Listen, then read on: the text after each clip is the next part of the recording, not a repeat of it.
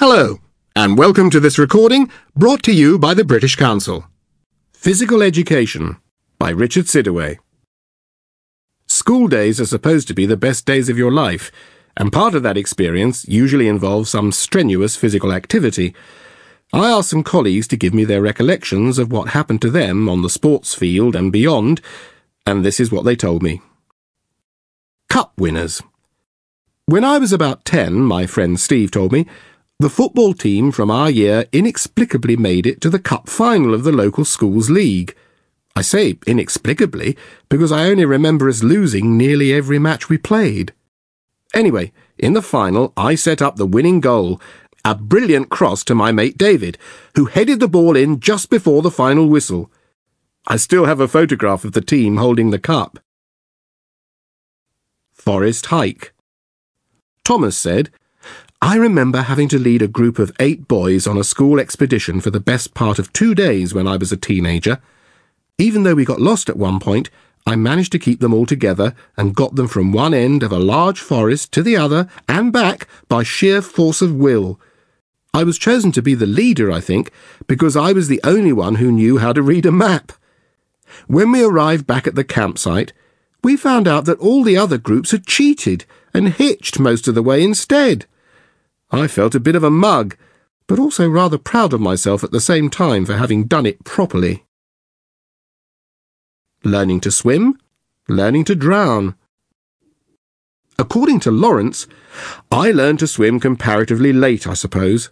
I was maybe 9 years old, but my brother had a traumatic experience which nearly put him off for life. We lived in the USA for a while and had access to a university pool where the coaches had trained the American Olympic team. In those days, though, their idea of teaching kids how to swim was to tie a tin can to their ankles with a bit of string, throw them in the deep end, and shout, "Swim!" I'm surprised my brother survived at all.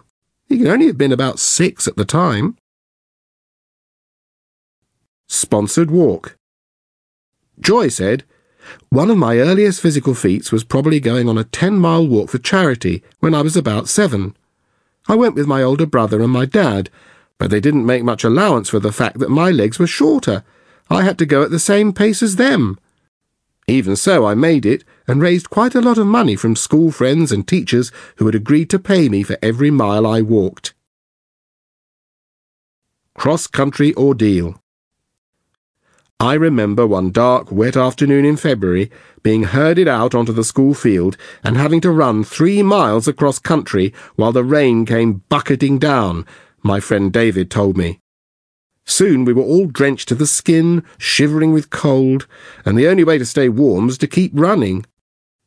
One of the gym teachers, who had been sitting inside having a cup of tea, came out to meet us halfway around the course and told us to jump over a stream before we could start on the home stretch. This teacher actually stood on the hands of the boys he didn't like as they were trying to climb up the muddy bank on the other side, so that they slid back down into the freezing water. I was disgusted by this, but of course I didn't say anything. I was only 12. I think it changed my view of human nature a bit after that, the fact that someone who I had previously respected could be so cynical and cruel. Dwarfed in Germany. William said, we went on a tour of Germany one year from secondary school to play football against 3 different teams there. Everyone was violently sick on the ferry going across to Holland, and the whole thing was a bit of a farce, as the teacher who had arranged it didn't speak German very well. So we ended up playing teams who were 3 or 4 years older than us. Naturally, we got beaten every time. Climb every mountain. According to Duncan, one of my best memories of early physical endeavour was climbing Ben Nevis, which is the tallest mountain in the British Isles. It was a glorious day, which is pretty rare for that part of Scotland, and we walked up in about 5 hours. The last bit is pretty hard going, as it's a zigzag path of big stones. We took the family dog, and she had a really difficult time of it. The strangest thing was that we didn't see too many people on the way up, and then, when we reached the top, it was suddenly covered with Japanese tourists. I can only presume they had been airlifted there by helicopter. Down to earth. Philip told me. My cousins were always the outdoor adventurous types, learning how to canoe and windsurf and abseil and so on. One day, one of them climbed onto the top of the house to fix some tiles with my uncle.